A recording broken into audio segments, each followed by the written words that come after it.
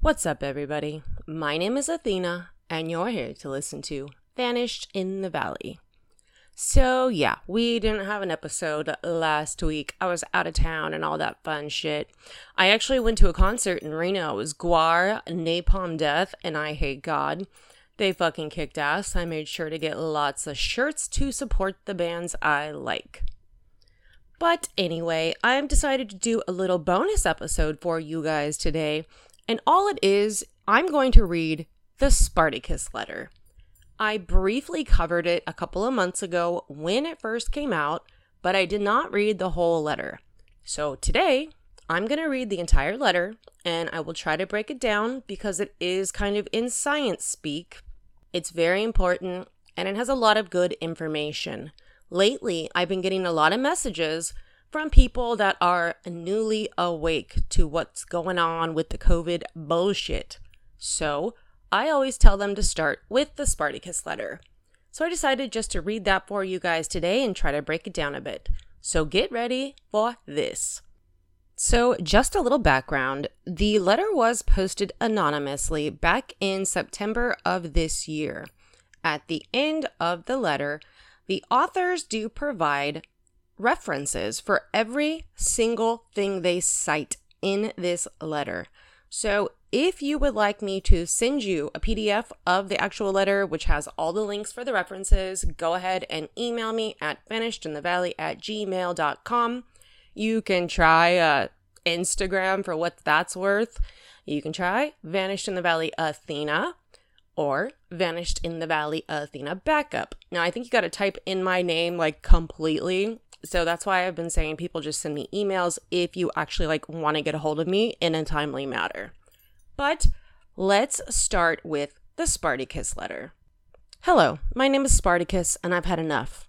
We have been forced to watch America and the free world spin into inexorable decline due to a bio-warfare attack. We, along with countless others, have been victimized and gaslit by propaganda and the psychological warfare operations being conducted by an unelected, unaccountable elite against the American people and our allies. Our mental and physical health have suffered immensely over the course of the past year and a half. We have felt the sting of isolation, lockdown, masking, quarantines, and other completely nonsensical acts of healthcare theater that have been done with absolutely nothing to protect the health or well-being of the public from the ongoing COVID-19 pandemic. Now we are watching the medical establishment inject literal poison into millions of our fellow Americans and worldwide without so much as a fight. We have been told that we will be fired and denied our livelihoods if we refuse to vaccinate. This is the last straw. We have spent thousands of hours analyzing leaked footage from Wuhan, scientific papers from primary sources, as well as the paper trail left by the medical establishment. What we have discovered would shock anyone to their core. First, we will summarize our findings, then we will explain them in detail. References will be placed at the end. COVID-19 is a blood and a blood vessel disease. SARS, coronavirus 2, infects the lining of human blood vessels, causing them to leak into the lungs. The current treatment protocols, which are invasive ventilation, are actively harmful to patients, accelerating oxidative stress and causing severe ventilator-induced lung injuries. The continued use of ventilators in the absence of any proven medical benefit constitutes mass murder. Existing countermeasures are inadequate to slow the spread of what is an aerosolized and potentially wastewater-borne virus and constitute a form of medical theater. Various non-vaccine interventions have been suppressed by both the media and the medical establishment in favor of vaccines and expensive patent drugs. The authorities have denied the usefulness of natural immunity against COVID-19, despite the fact that natural immunity confers protection against all of the virus's proteins, not just one. Vaccines will do more harm than good. The antigen that these vaccines are based on, the SARS coronavirus 2 spike, is a toxic protein. SARS coronavirus 2 may have ADE, or antibody-dependent enhancement. Current antibodies may not neutralize future strains, but instead help them infect the immune cells. Also, vaccinating during a pandemic with a leaky vaccine removes the evolutionary pressure for a virus to become less lethal.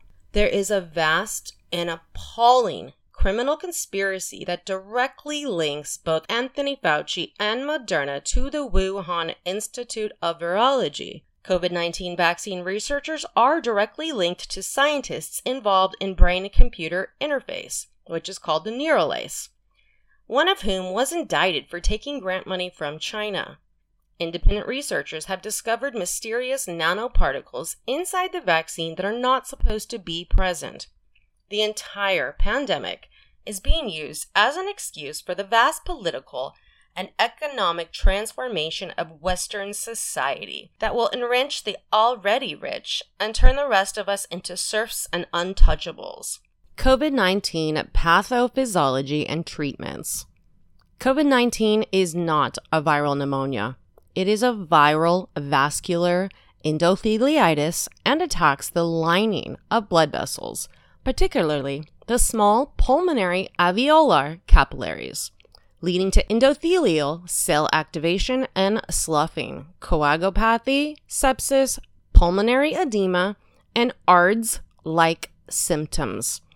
This is a disease of the blood and the blood vessels, the circulatory system. Any pneumonia that it causes is secondary to that. In severe cases, this leads to sepsis, blood clots, and multiple organ failure, including hypoxic and inflammatory damage to the various vital organs such as the brain, heart, liver, pancreas, kidneys, and intestines. Some of the most common laboratory findings in COVID-19 are elevated D-dimer, elevated prothrombin time, elevated C-reactive protein, neutrophilia, lymphopenia, hypocalcemia, and essentially matching a profile of coagulopathy and immune system hyperactivation and immune cell exhaustion. Okay, I know that part was a little fucking confusing, so let me just kind of break it down. So what they're saying is in like the blood work of people that actually have COVID, they have extremely high white blood cell counts, they have low calcium, and their coagulopathy, which basically is their clotting time, and the immune system hyperactivation, essentially matching a profile of coagulopathy, which is just clotting time, and immune cell exhaustion. Just the immune system is going into overdrive just with particular types of white blood cells. COVID-19 can present as almost anything due to the wide tropism of the SARS coronavirus 2 for various tissues in the body's vital organs. While most common initial presentation is respiratory illness and flu-like symptoms, it can present as brain inflammation, gastrointestinal disease, or even heart attack or pulmonary embolism. COVID-19 is more severe in those with specific comorbidities such as obesity, diabetes, and hypertension. This is because those conditions involve the endothelial dysfunction, which renders the circulatory system more susceptible to infection and injury by this particular virus. So basically, those diseases are diseases of your blood, of your circulatory system. Your blood is not circulating normally. The vast majority of COVID-19 cases are mild and do not cause significant disease. In known cases, there is something known as the 80-20 rule, where 80% of cases are mild and 20% are severe or critical. However, this ratio is only correct for known cases, not all infections. The number of actual infections is much, much higher. Consequently, the mortality and morbidity rate is lower. However, COVID-19 spreads very quickly, meaning that there are a significant number of severely ill and critically ill patients appearing in a short time frame. Those who have critical COVID-19 induced sepsis, hypoxia, coagulopathy, and ARDS, the most common treatments are intubation, injected corticosteroids, and blood thinners. This is not the correct treatment for COVID-19. In severe hypoxia, which just means a lack of oxygen, cellular metabolic shifts cause ATP, and that's a hormone called adenosine triphosphate, causes ATP to break down in hypoxanthine, which, upon the reintroduction of oxygen, causes the xanthine to oxidize and produce tons of highly damaged radicals that attack tissue. This is called ischemia reperfusion injury, and it's why the majority of people who go on a ventilator are dying. In the mitochondria, which is kind of like the powerhouse of the cell, succinate builds up due to sepsis, and it does the same exact thing. When oxygen is reintroduced, it makes superoxide radicals. Make no mistake, intubation will kill people who have COVID-19. The end stage of COVID-19 is severe lipid perioxidation, and that's where fats in the body start to quote-unquote rust due to damage by oxidative stress. This drives autoimmunity. Oxidized lipids, and a lipid is a fat cell. Oxidized lipids appear as foreign objects to the immune system, which recognizes and forms antibodies against oxidized specific epitopes. Also, oxidized lipids feed directly into a pattern recognition receptors, triggering even more inflammation and summoning even more cells of the innate immune system that release even more destructive enzymes. It's similar to the pathology of lupus. COVID-19 pathology, and pathology literally translates into disease study. So COVID-19's pathology is dominated by extreme oxidative stress and neutrophil respiratory burst. Neutrophil is a type of white blood cell.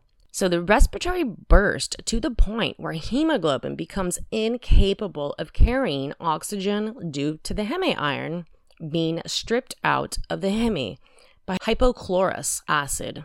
No amount of supplemental oxygen can oxygenate blood that chemically refuses to bind to oxygen. And here is a breakdown of the pathology. SARS coronavirus 2 spike binds to the ACE2 angiotensin converting enzyme 2 is an enzyme that is part of the renin-angiotensin aldosterone system, or RAAS. The RAAS is a hormone control system that moderates fluid in the body and the bloodstream by controlling salt retention and excretion. This protein, ACE2, is ubiquitous in every part of the body that interfaces with the circulatory system, particularly in vascular endothelial cells and pericytes, brain astrocytes, renal tubes, and podocytes, pancreatic islet cells, bile duct and intestinal epithelial cells, and semi-inferior ducts of the testes, all of which the SARS coronavirus 2 can infect, not just the lungs. So yeah, that part was like super technical and just talks about the hormone systems and how it stops binding to particles that it needs to bind to. But if you want me to break down that one, just send me a DM. I'm not going to even try to do that right now. SARS coronavirus 2 infects the cell as follows. The SARS coronavirus 2 spike undergoes a conformational change where the S1 trimers flip up and extend, locking onto ACE2 bound to the surface of the cell. The TMPRSS2, or the transmembrane protease serine 2, comes along and cuts off the head of the spike, exposing the S2 stalk-shaped subunit inside. The remainder of the spike undergoes a conformational change that causes it to unfold like an extension ladder, embedding itself in the cell membrane. Then it folds back upon itself, pulling the viral membrane and the cell membrane together. The two membranes fuse, with the virus proteins migrating out onto the surface of the cell. The SARS coronavirus 2 nucleoside enters the cell, disgorging its genetic material and beginning the viral replication process, hijacking the cell's own structure to produce more virus. SARS coronavirus 2 spike proteins embedded in a cell can actually cause human cells to fuse together, forming syncytia, MGCs, which is multinuclear giant cells. They also have other pathogenic harmful effects. The SARS coronavirus 2's viroporins, such as its envelope protein, can act as calcium ion channels, introducing calcium into an infected cells. The virus suppresses a natural interferon response, resulting in delayed inflammation. The SARS coronavirus 2 N protein can also directly activate the NLRP3 inflammasome. It also suppresses the NRF2 antioxidant pathway. The suppression of the ACE2 by the binding with spike causes a buildup of bradykinin that would otherwise be broken down by the ACE2. This constant influx of calcium into the cells results in noticeable hypocalcemia, or low blood calcium, especially in people with vitamin D deficiencies and pre-existing endothelial dysfunction. Bradykinin unregulates the cGMP and the COX, and phospholipase C activity. This results in a prostaglandin release and vastly increased intracellular calcium signaling, which promotes highly aggressive ROS release and ATP depletion. NADPH oxidize release superoxide into the extracellular space. Superoxide radicals react with nitric oxide to form peroxynitrate. Peroxynitrate reacts with the tetrahydrobioprotein cofactor needed by the endothelial nitric oxide synthase, destroying it and uncoupling the enzymes, causing nitric oxide synthase to synthesize into more superoxide instead. This proceeds in a positive feedback loop until the nitric oxide bioavailability in the circular system is depleted. I know, it's very fucking technical, and like I said, if you want me to break it down further for you, send me a DM. Due to the extreme cytokine release triggered by these processes, the body summons a great deal of neutrophils and monocyte-derived alveolar macrophages to the lungs. And that's just a couple of specific white blood cells. Cells of the innate immune system are the first-line defenders against pathogens. They work by engulfing invaders and trying to attack them with enzymes that produce powerful oxidants like SOD and MPO. Superoxide dismutase takes superoxide and makes hydrogen peroxide, and myeloperoxidase, which hydrogen peroxide and chlorine ions, and makes hypochlorous acid, which is many, many times more reactive than sodium hypochlorite bleach. Then we get into these neutrophils, which is another type of white blood cell. Neutrophils have a nasty trick. They can also eject these enzymes into the extracellular space, where they will continuously spit out peroxide and bleach into the bloodstream. This is called neutrophil extracellular trap formation, or when it becomes pathogenic, disease-causing, and counterproductive, the netosis in severe and critical COVID-19, there is actually rather severe netosis. So the hypochlorous acid building up in the bloodstream begins to bleach the iron out of the heme and compete for oxygen-binding sites. The red blood cells lose the ability to transport oxygen, causing the sufferer to turn blue in the face. Unliganded iron, hydrogen peroxide, and superoxide in the bloodstream undergoes the Haber, Weiss, and Fenton reactions, producing extremely reactive hydroxyl radicals that violently strip electrons from surrounding fats and DNA, oxidizing them severely. The condition is not unknown to the medical science. The actual name for all of this is acute sepsis. We know this is happening in COVID-19 because people who have died of the disease have noticeable ferroptosis signatures in their tissues, as well as various other oxidative stress markers. When you intubate someone with this condition, you're setting off a free radical bomb by supplying the cells with O2. It's a catch-22 because we need oxygen to make the ATP, but the O2 is also the precursor for all these damaging radicals that lead to lipid perioxidation, which is the rusting fat cells. Now, the correct treatment for severe COVID-19 related sepsis is non-invasive ventilation, steroids, and antioxidant infusions. Most of the drugs repurposed for COVID-19 that show any benefit whatsoever in rescuing critically ill COVID-19 patients are antioxidants. And then he goes on to list a bunch of them. There's like melatonin, fluoxamine, famotidine, cimetidine, and ranitidine. Those are all antioxidants. Indomethacin prevents iron-driven oxidation of arachidonic acid isoproteins. There are powerful antioxidants, such as apocynin, that have not even been tested on COVID-19 patients yet, which could defang neutrophils, prevent lipid perioxidation, and restore endothelial health, and restore oxygenation to the tissues. Scientists who know anything about pulmonary neutrophilia, ARDS, and the redox biology have known or surmised as much of this since March 2020. In April of 2020, Swiss scientists confirmed that COVID-19 was a vascular endotheliitis. By late 2020, experts had already concluded that COVID-19 causes a form of viral sepsis. They also know that sepsis can be effectively treated with antioxidants. None of this information is particularly new, and yet, for the most part, it has not been acted upon. Doctors continue to use damaging intubation techniques with high PEEP settings, despite high lung compliance and poor oxygenation, killing an untold number of critically ill patients with medical malpractice. Because of the way they are constructed, randomized controlled trials will never show any benefit for any antiviral against COVID-19. The reason for this is simple.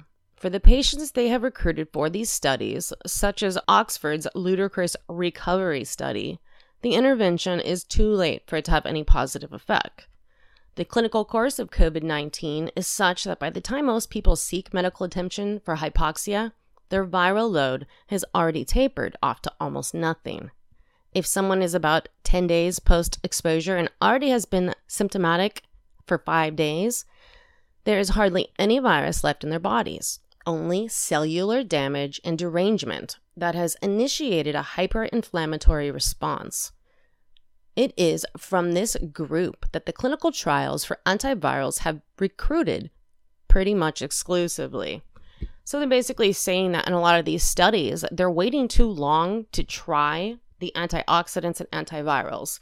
By the time they get to these patients, it's just the viral load is basically next to nothing. In the trials, they give antivirals to severely ill patients who have no virus in their body, only a delayed hyperinflammatory response, and then absurdly claim that antivirals have no utility in treating or preventing COVID-19. These trials do not recruit people who are pre-symptomatic. They do not test pre-exposure or post-exposure prophylaxis. It's like trying to use a defibrillator to shock only flatline, and then absurdly claiming that defibrillators have no medical utility whatsoever when the patient refuses to rise from the dead.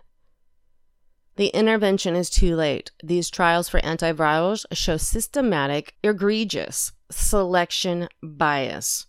They are providing a treatment that is futile to the specific cohort they are enrolling. India went against the instructions of the World Health Organization and mandated the prophylactic usage of ivermectin. They have almost completely eradicated COVID-19. Japan is now on board with India, but this was written before all that. The Indian Bar Association of Mumbai has brought criminal charges against WHO chief scientist Dr. Soumya Swaminathan, however the fuck you say her name, for recommending against the use of ivermectin. Ivermectin is not a horse dewormer. Yes, it is sold in veterinary paste form as a dewormer for animals. It has also been available in pill form for humans for decades as an antiparasitic drug. They give ivermectin to people infected with scabies. They give it to dogs to prevent heartworm. It has a lot of different uses. The media has disingenuously claimed that because ivermectin is an antiparasitic drug, it has no utility as an antivirus. This is incorrect. Ivermectin has utility as an antiviral. It blocks importin, preventing nuclear import, effectively inhibiting the viral access to the cell's nuclei. That's just the middle of the cell. Many drugs currently on the market have multiple modes of action. Ivermectin is one such drug. It is both antiparasitic and antiviral. And check this out, guys. This seems to be problem number one. In Bangladesh, ivermectin costs $1.80 for an entire 5-day course. Remdesivir, which is toxic to the liver, costs $3,120 for a 5-day course of the drug. Billions of dollars of utterly useless remdesivir was sold to our governments, on the taxpayers' dime, of course, and it ended up being totally useless for treating hyperinflammatory COVID-19. The media, well, the mainstream media, has hardly even covered this at all. The opposition to the use of generic ivermectin is not based in science. It is purely financial and politically motivated. An effective non-vaccine intervention would jeopardize the rushed FDA approval of patented vaccines and medicines for which the pharmaceutical industry stands to rake in billions upon billions of dollars in sales on an ongoing basis. The majority of the public are scientifically illiterate and cannot grasp what any of this even means, thanks to a pathetic educational system that has miseducated them.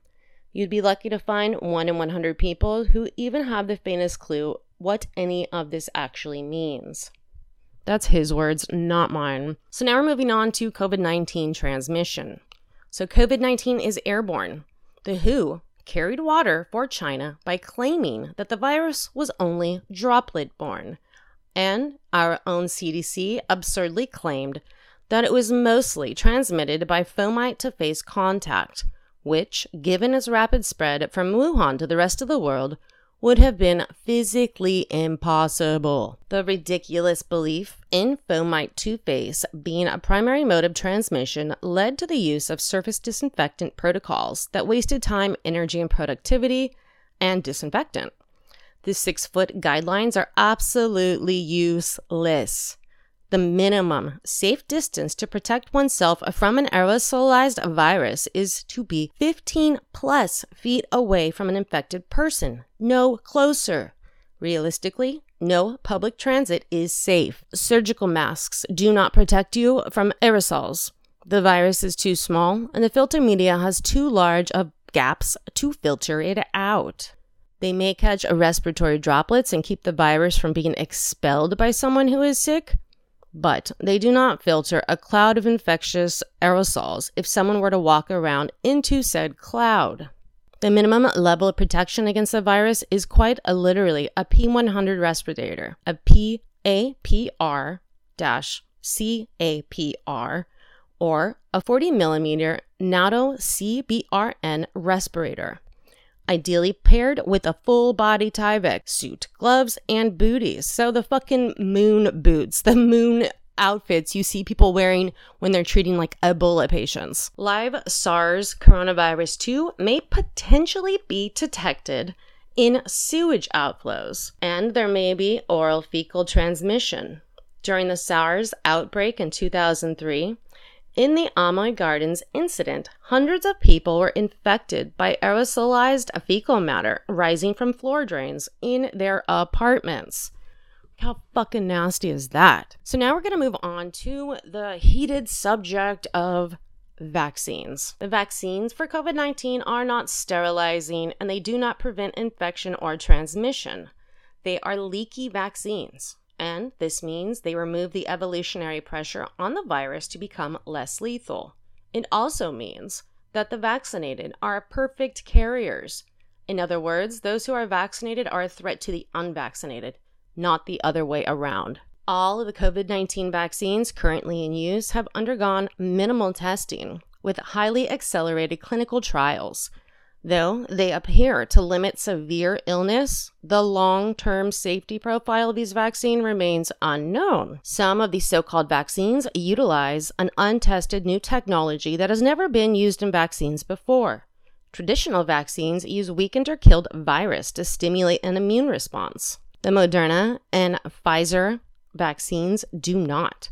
They're purported to consist of an intramuscular shot containing a suspension of lipid nanoparticles filled with messenger RNA. The way they generate an immune response is by fusing with cells in a vaccine recipient's shoulder, undergoing endocytosis, releasing their mRNA cargo into those cells, and then utilizing the ribosomes in those cells to synthesize a modified SARS coronavirus 2 spike protein. These modified spike proteins then migrate to the surface of the cell where they are anchored in place by a transmembrane domain. The adaptive immune system detects the non-human viral protein being expressed by these cells and then forms antibodies against that protein. This is the purpose to confer protection against the virus, by training the adaptive immune system to recognize and produce antibodies against the spike on the actual virus. The Johnson & Johnson and AstraZeneca vaccines do something similar, but use an adenovirus vector for genetic material delivery instead of a lipid nanoparticle. These vaccines were produced or validated with the aid of fetal cell lines, which people with certain religious convictions may object strongly to. And just so you know, the fucking fact checkers will come after you if you post anything about that. But it's actual proof. It was leaked information from some people that worked in these pharmaceutical companies. The SARS coronavirus 2 spike is a highly pathogenic protein on its own. It is impossible to overstate the danger presented by introducing this protein into the human body. It's claimed by the vaccine manufacturers that the vaccine remains in the cells in the shoulder and that the SARS coronavirus 2 spike produced and expressed by these cells from the vaccine's genetic material is harmless inert, thanks to this insertion of prolines in the spike sequence to stabilize it in the perfusion conformation, preventing the spike from becoming active and fusing with other cells. However, the pharmacokinetics study from Japan showed that the lipid nanoparticles and the mRNA from the Pfizer vaccine did not stay in the shoulder and, in fact, bioaccumulated in many different organs, including the reproductive organs and adrenal glands, meaning that modified spike is being expressed quite literally all over the place. These lipid nanoparticles may trigger anaphylaxis in an unlucky few. But far more concerning is the unregulated expression of the spike in various somatic cell lines far from the injection site and the unknown consequences of that. Messenger RNA is normally consumed right after it is produced in the body, being translated into a protein by ribosome. COVID-19 vaccine mRNA is produced outside the body long before a ribosome translates it. In the meantime, it could accumulate damage if inadequately preserved. When a ribosome attempts to translate a damaged strand of mRNA, it can become stalled. When this happens, the ribosome becomes useless for the translating proteins because it now has a piece of mRNA stuck in it, like a lace card in an old punch card reader. The whole thing has to be cleaned up with new ribosomes synthesized to replace it.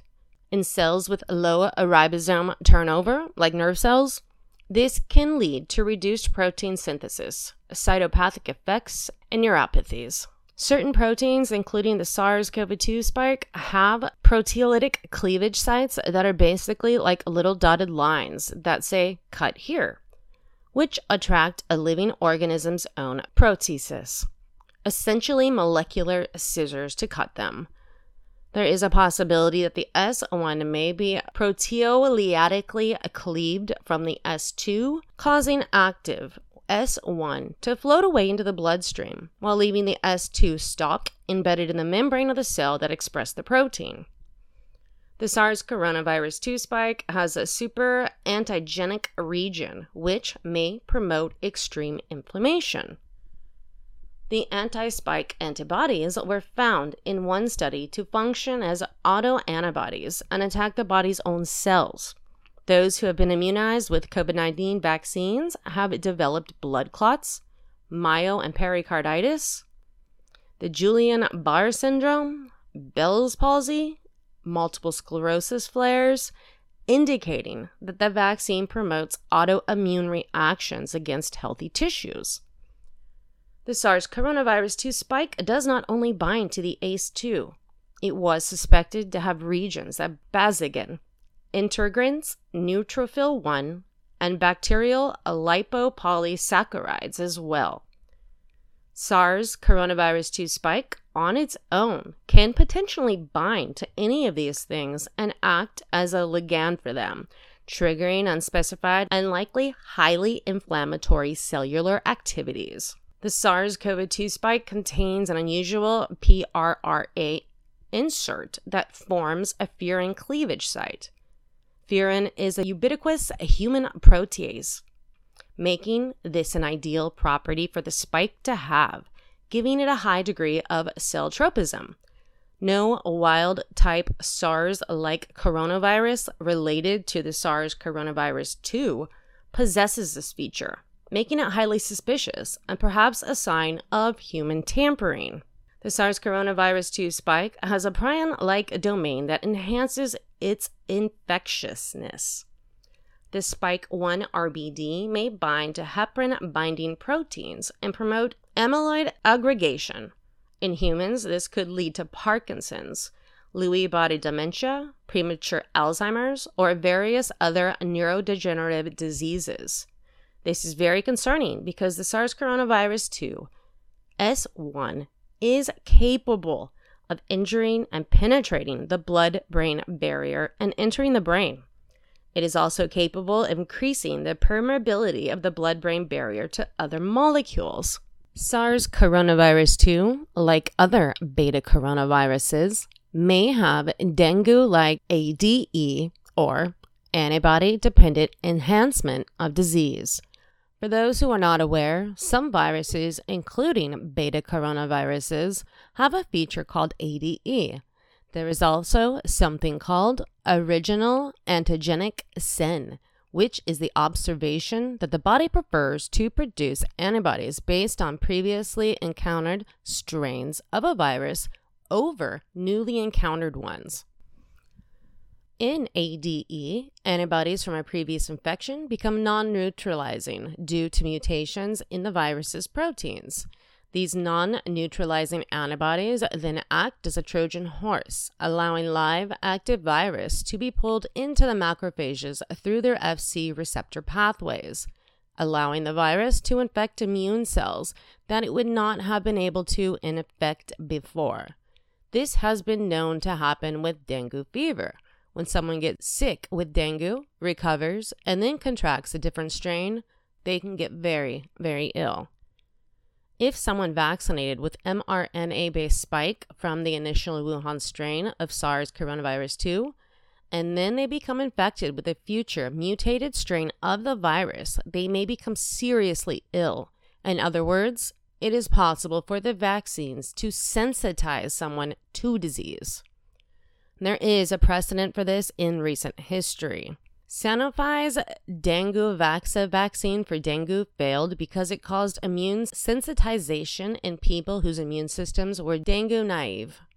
In mice immunized against SARS coronavirus and challenged with the virus, a close relative of SARS coronavirus 2, they developed immune sensitization, Th2 immunopathology, and eosinophil infiltration in their lungs.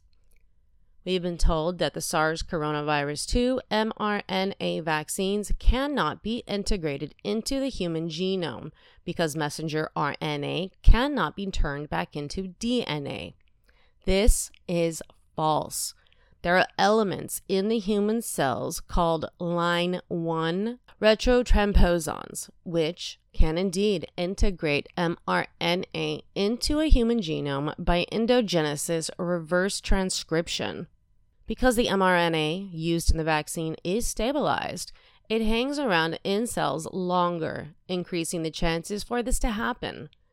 If the gene for SARS coronavirus 2 spike is integrated into a portion of the genome that is not silent and actually expresses a protein, it is possible that people who take the vaccine may continuously express SARS-CoV-2 spikes from their somatic cells for the rest of their lives.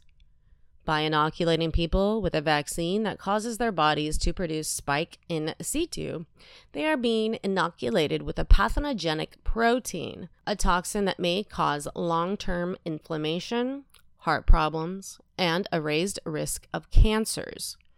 In the long term, it may also potentially lead to premature neurodegenerative disease. Absolutely nobody should be compelled to take this vaccine under any circumstances, and in actual fact, the vaccination campaign must be stopped immediately. So now we get to the good part, the COVID-19 criminal conspiracy. The vaccine and the virus were made by the same people. In 2014, there was a moratorium on SARS gain-of-function research that lasted until 2017. This research was not halted. Instead, it was outsourced, with the federal grants being laundered through NGOs, non-governmental organizations. Ralph Baric is a virologist and SARS expert at UNC Chapel Hill, North Carolina. This is who Anthony Fauci was referring to when he insisted before Congress that if any gain-of-function research was being conducted, it was being conducted in North Carolina. That was a lie. Anthony Fauci lied before Congress, which is a felony. Ralph Baric and Xi Zhengli are colleagues and have co-written papers together. Ralph Baric mentored Xi Zhengli in his gain-of-function manipulation techniques, particularly serial passage, which results in a virus that appears as if it originated naturally. In other words, deniable bioweapons. Serial passage in humanized HACE2 mice may have produced something like SARS coronavirus 2. The funding for the gain-of-function research being conducted at the Wuhan Institute of Virology came from Peter Daszak. Peter Daszak runs an NGO called EcoHealth Alliance. EcoHealth Alliance received millions of dollars in grant money from the National Institute of Health, National Institute of Allergy and Infectious Disease. That is, Anthony Fauci. The Defense Threat Reduction Agency, part of the U.S. Department of Defense, and the United States Agency for International Development, NIH and IAD, contributed a few million dollars, and DTRA and USAID each contributed tens of millions of dollars towards this research. Altogether, it was over $100 million. EcoHealth Alliance subcontracted these grants to the Wuhan Institute of Virology, a lab in China with very questionable safety record and poorly trained staff, so they could conduct gain-of-function research, not in their fancy P4 lab, but in a level 2 lab where technicians wore nothing more sophisticated than perhaps a hairnet, latex glove, and a surgical mask, instead of the bubble suits used when working with dangerous viruses. Chinese scientists in Wuhan reported being routinely bitten and urinated on by laboratory animals. Why anyone would outsource this dangerous and delicate work to the People's Republic of China, a country infamous for industrial accidents and massive explosions that have claimed hundreds of lives, is completely beyond me, unless the aim was to start a pandemic on purpose. In November 2019, 3 technicians at the Wuhan Institute of Virology developed symptoms consistent with flu-like illness. Anthony Fauci, Peter Daszak, and Ralph Baric knew at once what had happened because back channels exist between this laboratory and our scientists and officials. December 12, 2019, Ralph Baric signed a material transfer agreement, essentially an NDA, to receive coronavirus mRNA vaccine-related materials co-owned by Moderna and NIH. It wasn't until a whole month later, on January 11th, 2020, that China allegedly sent a sequence to what would become known as SARS-CoV-2 Moderna claims, rather absurdly, that they developed a working vaccine from the sequence in under 48 hours. Stephanie Bancel, the current CEO of Moderna, was formerly the CEO of Biomerex, a French multinational corporation specializing in medical diagnostic technology, founded by one Alain Marceau. Alain Marceau was one of the individuals who was instrumental in the construction of the Wuhan Institute Virology P4 lab. The sequence given as the closest relative to SARS coronavirus 2, RATG13, is not even a real virus. It's a forgery. It was made by entering a gene sequence by hand into a database to create a cover story for the existence of SARS coronavirus 2, which is very likely a gain-of-function chimera produced at the Wuhan Institute of Virology and was either leaked by accident or intentionally released. The animal reservoir of SARS coronavirus 2 has never been found. This is not a conspiracy theory. This is an actual criminal conspiracy in which people connected to the development of Moderna's mRNA 1273 are directly connected to the Wuhan Institute of Virology and their gain-of-function research by very few degrees of separation, if any. The paper trail is well established. The lab leak theory has been suppressed because pulling that thread leads one to inevitably conclude that there is enough circumstantial evidence to link Moderna, the NIH, and the Wuhan Institute of Virology, and both the vaccine and the virus's creation together. In a sane country, this would have immediately led to the world's biggest RICO and mass murder case.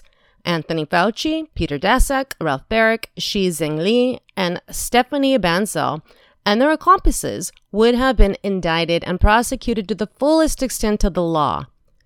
Instead, billions of our tax dollars were awarded to the perpetrators.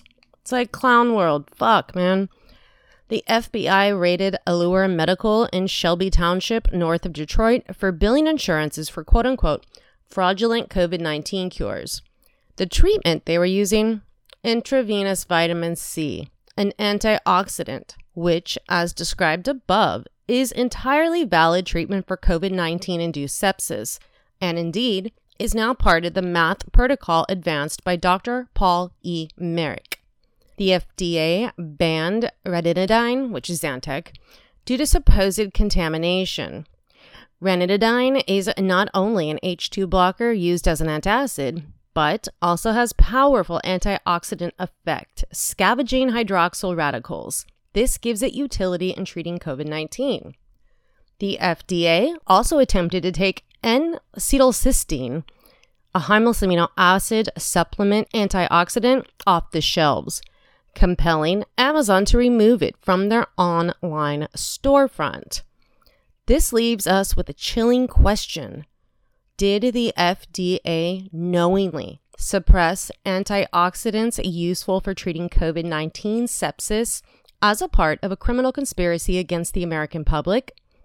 The establishment is cooperating with and facilitating the worst criminals in human history and are actively suppressing non-vaccine treatments and therapies in order to compel us to inject these criminals' products into our bodies. This is absolutely unacceptable. Now we're going to move on to COVID-19 vaccine development and links to the transhumanism. So this section deals with some more speculative aspects of the pandemic and the medical and scientific establishment's reaction to it, as well as disturbing links between scientists involved in the vaccine research and scientists whose work involved merging nanotechnology with living cells. On June 9th, 2020, Charles Leiber, a Harvard nanotechnology researcher with decades of experience, was indicted by the Department of Justice for fraud. Charles received millions of dollars in grant money from the U.S. Department of Defense, specifically the military think tank DARPA, AFOSR, and ONR, as well as NIH and MITRE. His specialty is the use of silicone nanowires in lieu of patch clamp electrodes to monitor and modulate intracellular activity, something he's been working on at Harvard for the past 20 years. He was claimed to have been working on silicone nanowire batteries in China, but none of his colleagues can recall him ever having worked on battery technology in his life.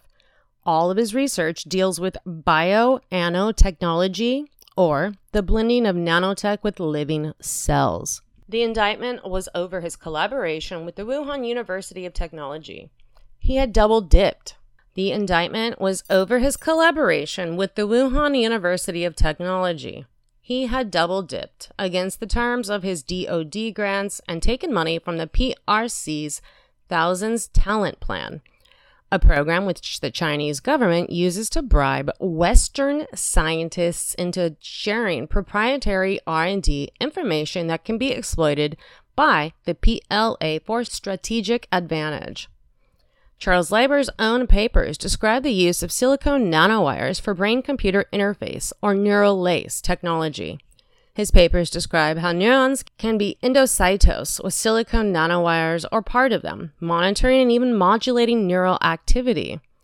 Charles Lieber was a colleague of Robert Langer. Together, along with Daniel S. Cohen, they worked on a paper describing artificial tissue scaffolds that can be implanted into a human heart to monitor its activity remotely. Robert Langer, an MIT alumni and expert in nanotech drug delivery, is one of the co-founders of Moderna. His net worth is now $5.1 billion, thanks to Moderna's mRNA 1273 vaccine sales. Both Charles Lieber and Robert Langer's bibliography describes, essentially, techniques for human enhancement, i.e. transhumanism.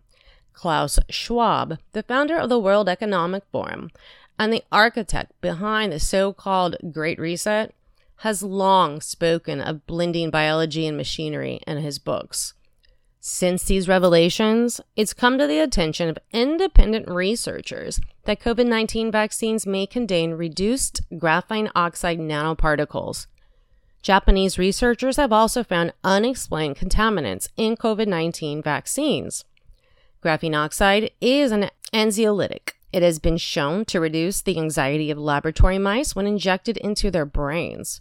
Indeed, given SARS coronavirus 2 spike's propensity to compromise the blood-brain barrier and increase its permeability, it is the perfect protein for preparing the brain tissue for extravasation of nanoparticles from the bloodstream into the brain.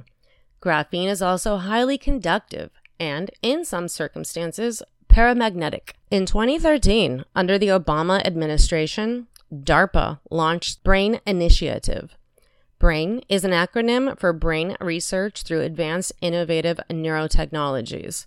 This program involves the development of brain-computer interface technologies for the military, particularly non-invasive injectable systems that cause minimal damage to the brain tissue when removed. Supposedly, this technology would be used for healing wounded soldiers with traumatic brain injuries, the direct brain control of prosthetic limbs, and even new abilities such as controlling drones with one's mind. Various methods have been proposed for achieving this, including optogenics, magnetogenics, ultrasound, implanted electrodes, and transcranial electromagnetic stimulation. In all instances, the goal is to obtain read or read-write capability over neurons, either by stimulating and probing them or by rendering them especially sensitive to stimulation and probing.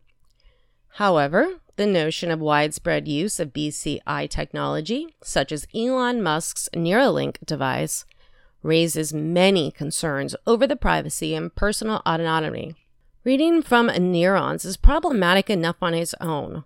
Wireless brain-computer interfaces may interact with current or future wireless GSM infrastructure, creating neurological data security concerns. A hacker or malicious actor may compromise such networks to obtain people's brain data and then exploit it for nefarious purposes. However, a device capable of writing to a human neurons and not just reading from them presents another even more serious set of ethical concerns.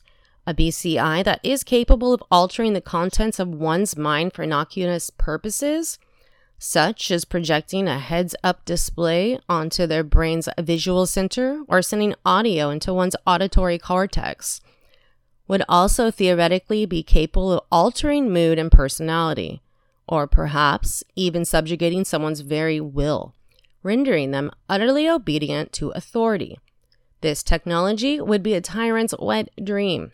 Imagine soldiers who would shoot their own countrymen without hesitation, or helpless serfs who are satisfied to live in literal dog kennels. BCIs could be used to unscrupulously alter perceptions of basic things such as emotion and values, changing people's thresholds of satiety, happiness, anger, disgust, and so forth. This is not inconsequential. Someone's entire regime of behaviors could be altered by a BCI, including such things as suppressing their appetite or desire for virtually anything on Maslow's hierarchy of needs. Anything is possible when you have direct access to someone's brain and its contents. Someone who is obese could be made to feel disgust at the sight of food. Someone who is involuntarily celibate could have their libido disabled so they don't even desire sex to begin with. Someone who is racist could be forced to feel delight over cohabitating with people of other races. Someone who is violent could be forced to be meek and submissive. These things might sound good to you if you're a tyrant, but to normal people, the idea of personal autonomy is being overridden to such a degree is appalling.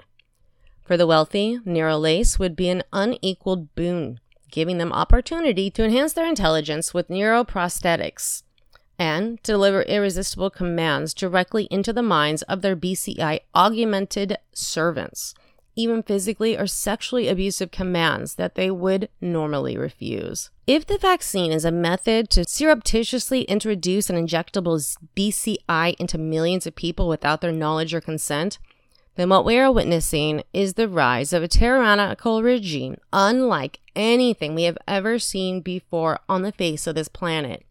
One that is fully intends to strip every man, woman, and child of our free will. Our flaws are what makes us human. A utopia arrived at by removing people's free will is not a utopia at all. It is a monomaniacal nightmare. Furthermore, the people who rule over us are the dark triad types who cannot be trusted with power. Imagine being beaten and sexually assaulted by a wealthy and powerful psychopath and being forced to smile and laugh over it because your Neuralace gives you no choice but to obey your master. The elites are forging ahead with this technology without giving people any room to question the social or ethical ramifications, or to establish a regulatory framework that ensure our personal agency autonomy will not be overridden by these devices. They do this because they secretly dream of a future where they can treat you worse than an animal and you cannot even fight back. If this evil plan is allowed to continue, it will spell the end of humanity as we know it. In conclusion, the current pandemic was produced and perpetrated by the establishment through the use of virus engineered in a PLA, which is the People's Liberation Army, connected Chinese biowarfare laboratory with the aid of American taxpayer dollars and French expertise. This research was conducted under the absolutely ridiculous euphemism of gain-of-function research, which is supposedly carried out in order to determine which viruses have the highest potential for zoonotic spillover and preemptively vaccinate or guard against them. Gain-of-function, gain-of-threat research, aka dual-use research of concern, or DURC, is bioweapon research by another, a friendlier-sounding name, simply to avoid the taboo of calling it what it actually is. It has always been bioweapon research. The people who are conducting this research fully understand that they are taking wild pathogens that are not infectious to humans and making them more infectious, often gaining grants from military think tanks, encouraging them to do so. These virologists conducting this type of research are enemies of their fellow man, like pyromaniac firefighters. Gain-of-function research has never protected anyone from any pandemic. In fact, it has not started one, meaning its utility for preventing pandemics is actually negative. It should have been banned globally, and the lunatics performing it should have been put in straitjackets long ago. Either through a leak or intentional release from the Wuhan Institute of Virology, a deadly SARS strain is now endemic across the globe, after the WHO and CDC and public officials first downplayed the risks and then intentionally incited panic and lockdowns that jeopardized people's health and their livelihoods. This was then used by the utterly depraved and psychopathic aristocratic class who rule over us in an excuse to coerce people into accepting an injected poison which may be a depopulation agent, a mind control pacification agent in the form of injectable quote-unquote smart dust, or both in one. They believe they can get away with this by weaponizing the social stigma of vaccine refusal. They are incorrect. Their motives are clear and obvious to anyone who has been paying attention. These megalomaniacs have raided the pension funds of the free world. Wall Street is insolvent and has had ongoing liquidity issues since the end of 2019. The aim now is to exert total, full-spectrum, physical, mental, and financial control over humanity before we realize just how badly we've been extorted by these maniacs. The pandemic and its response served multiple purposes for the elite, concealing a depression brought on by the usurious plunder of our economies conducted by rentier capitalists and absentee owners who produce absolutely nothing of any value to society whatsoever. Instead of us having a very predictable Occupy Wall Street Part 2, the elites and their stooges got to stand on television and paint themselves as wise and all-powerful saviors instead of the marauding cabal of despicable land pirates they are, destroying small business and eroding the middle class, transferring trillions of dollars of wealth from the American public into the pockets of billionaires and special interests, engaging in insider trading, buying stock in biotech companies, and shorting the brick-and-mortar businesses and travel companies with the aim of collapsing the face-to-face commerce and tourism and replacing it with e-commerce and servitization, creating a casus belli for war with China, encouraging us to attack them, wasting American lives and treasure, and driving us to the brink of nuclear Armageddon. Establishing a technological and biosecurity frameworks for population control in technocratic socialist smart cities, where everyone's movements are despotically tracked, and all in anticipation of widespread automation, joblessness, and food shortages, by using the false guise of a vaccine to compel cooperation. Any one of those things would constitute a vicious rape of Western society. Taken together, they beg your belief. They are a complete inversion of our most treasured values. What is the purpose of all this? One can only speculate as to the perpetrator's motives. However, we have some theories. The elites are trying to pull up the ladder, erase upward mobility for large segments of the population, call political opponents and other quote-unquote undesirables, and put the remainder of humanity on a tight leash, rationing our access to certain goods and services that they have deemed quote-unquote high impact, such as automobile use, tourism, meat consumption, and so on. Naturally, they will continue to have their own luxuries as a part of a strict caste system akin to feudalism. Why are they doing this? Simple. The elites are neo-Malthusians and believe that we are overpopulated and the resource depletion will collapse civilization in a matter of a short few decades. They are not necessarily incorrect in this belief. We are overpopulated and we are consuming too many resources. However, orchestrating such a gruesome and murderous power grab in response to a looming crisis demonstrates that they have nothing but the utmost contempt for their fellow man. To those who are participating in this disgusting farce without any understanding of what they are doing, we have one word for you. Stop. You are causing irreparable harm to your country and your fellow citizens. To those who may have been reading this warning and have full knowledge and understanding of what they are doing and how it will unjustly harm millions of innocent people, we have a few more words. Damn you to hell. You will not destroy America and the free world. You will not have your new world order. We will make certain of that.